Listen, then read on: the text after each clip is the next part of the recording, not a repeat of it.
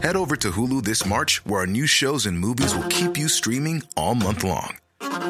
Catch the acclaimed movie All of Us Strangers, starring Paul Mescal and Andrew Scott. Stream the new Hulu original limited series We Were the Lucky Ones with Joey King and Logan Lerman. And don't forget about Grey's Anatomy. Every Grey's episode ever is now streaming on Hulu. So, what are you waiting for? Go stream something new on Hulu.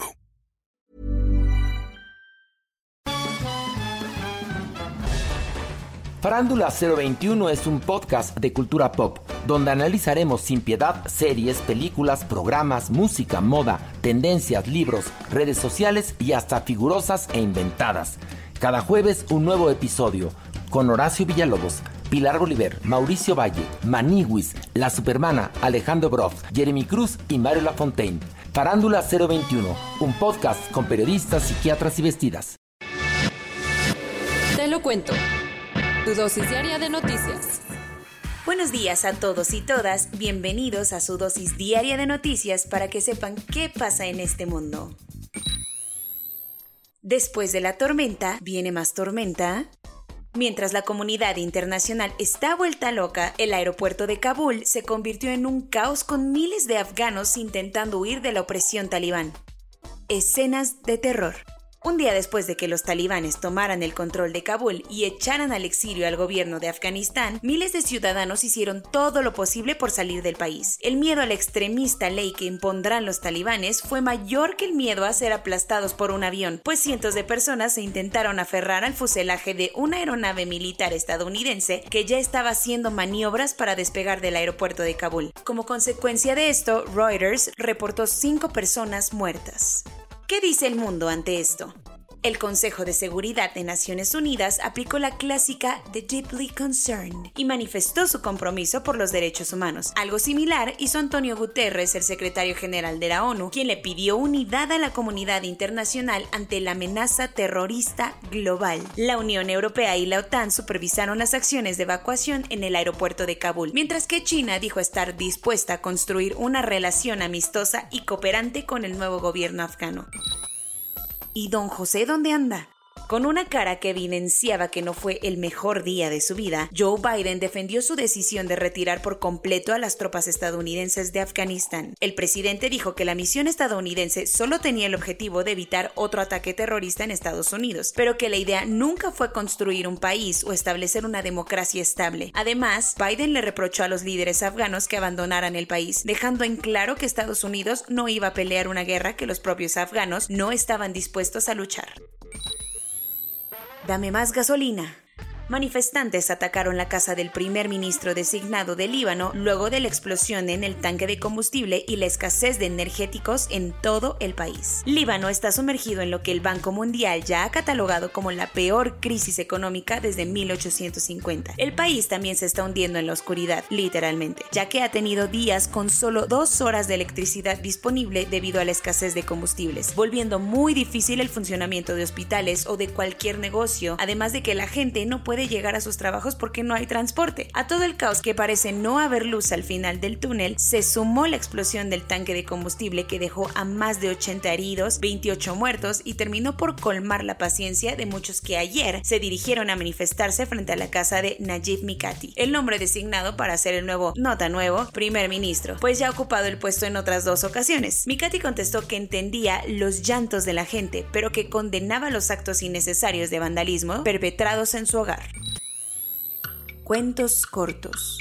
El número 1909 de Avenida Coyoacán, en la alcaldía Benito Juárez de la Ciudad de México, empezó la semana de la peor manera imaginable. El edificio en el que habitan 66 familias explotó por una presunta acumulación de gas que comenzó en el segundo piso, ocasionando daños en los departamentos e hiriendo a por lo menos 26 personas. Claudia Sheinbaum y el alcalde Santiago Taboada visitaron el lugar, desde el cual informaron que por lo menos 6 residentes habían sido trasladados al hospital y lamentablemente uno de ellos ya falleció. Sheinbaum y Taboada confirmaron que brindarán apoyo a quienes no puedan volver a su casa. Tras el sismo que azotó Haití el sábado, el cual ya ha dejado sin vida a más de 1,400 personas, la coordinadora de Protección Civil en México, Laura Velázquez, anunció el día de ayer que el gobierno mexicano envió alrededor de 19 toneladas de ayuda humanitaria a la isla caribeña en 3 viajes aéreos distintos. Entre los productos enviados había latas de atún, frijoles, sardinas y leche en polvo. El presidente mexicano afirmó que no será la única ayuda que será destinada para Haití y que continuarán suministrando apoyos en la medida de lo posible. El primer ministro de Malasia, Muhyiddin Yassin, presentó ayer por la mañana su renuncia, pero el rey le pidió un aguántame tantito, porque están en medio de la ola más letal por COVID-19. Entonces, seguirá siendo el líder interino en lo que se organizan para ver cómo proceder. Muhyiddin estuvo en el poder solo 1 año y medio, pero su pésimo manejo de la pandemia y problemas internos del gabinete lo llevaron a renunciar. En otro escenario, ya se estarían llevando a cabo elecciones, pero el Palacio Real ha dicho que ahorita no es momento para organizarlas, dadas las altas cifras de contagio. Los diálogos entre el gobierno de Venezuela y la oposición ya empezaron a rendir frutos, pues una de las peticiones en el memorándum firmado el pasado viernes era liberar a los presos políticos. El opositor Freddy Guevara fue liberado de la cárcel a la cual ingresó tras ser arrestado en julio pasado bajo los argumentos de tener vínculos con la pandilla criminal responsable de un tiroteo que dejó varios muertos unos días antes de su arresto, lo cual su abogado negó rotundamente e hizo énfasis en que era un ataque político. Guevara fue alumno y es amigo del líder opositor Juan Guaidó. La Rambla de Barcelona también tuvo un lunes explosivo a la altura del barrio gótico de la ciudad. Todas las alarmas del hotel Petit Palace en la calle Boquería se activaron tras una explosión que se produjo por el empleo de pirotecnia en la calle trasera. En la zona se celebran las fiestas de San Roque, las más antiguas de la ciudad, y por eso el uso de pirotecnia. Por suerte no hubo daños ni heridos, pero el susto hizo brincar a todos, ya que hoy es el 4º aniversario del atentado de la Rambla, que dejó 17 personas muertas. The times are changing for Bob Dylan. A quien el viernes le llegó una demanda por abuso sexual. Una mujer identificada como JC dice haber sido abusada sexualmente por el premio Nobel en el año 1965, cuando ella tenía tan solo 12 años y él 23 o 24. La mujer, que ahora tiene 68 años, expresó en la demanda que el cantante se ganó su confianza y además con drogas y alcohol logró que bajara la guardia para abusar sexualmente de ella durante 6 semanas en el famoso hotel Chelsea de Manhattan. Un vocero de Dylan dijo que eso jamás sucedió y se defenderán vigorosamente. Corona News. En México, el número total de vacunas puestas es de 77.573.466. El número de personas vacunadas con esquema completo es de 29.402.096. Esto representa el 32.86% de la población mayor a los 18 años. La COFEPRIS informó que hay una opinión favorable para aprobar el uso de la vacuna de Moderna en mayores de 18 años. Samuel García, gobernador electo de Nuevo León, anunció que el 18 y 19 de agosto comenzarán con las caravanas de vacunación en la frontera con Texas. La Secretaría de Salud descartó que el Hospital Infantil de México esté saturado y declaró que actualmente en ese hospital hay 14 menores internados por COVID. Durante las protestas antivacunas en varias ciudades de Francia, se vieron múltiples carteles y consignas antisemitas que intentan echarle la culpa a los judíos por la pandemia. El 24 de agosto comienzan los Juegos Paralímpicos, sin chance de tener público debido a los crecientes contagios de COVID-19 en Tokio. La economía de Japón se ha recuperado bastante bien este segundo trimestre del año, conforme las restricciones por la pandemia han ido aligerándose. Soy Laura Gudiño y esa fue su dosis diaria de noticias. Nos vemos mañana. Usen su cubrebocas.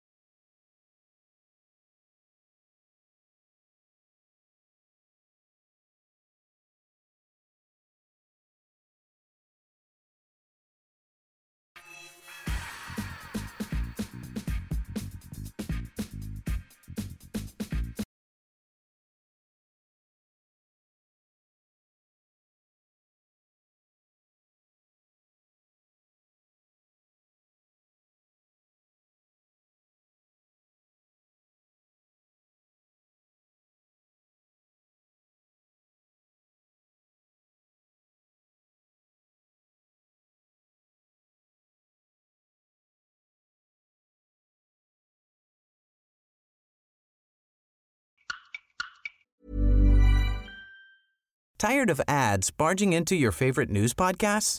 Good news. Ad-free listening is available on Amazon Music for all the music plus top podcasts included with your Prime membership. Stay up to date on everything newsworthy by downloading the Amazon Music app for free or go to amazon.com/news ad free. That's amazon.com/news ad free to catch up on the latest episodes without the ads.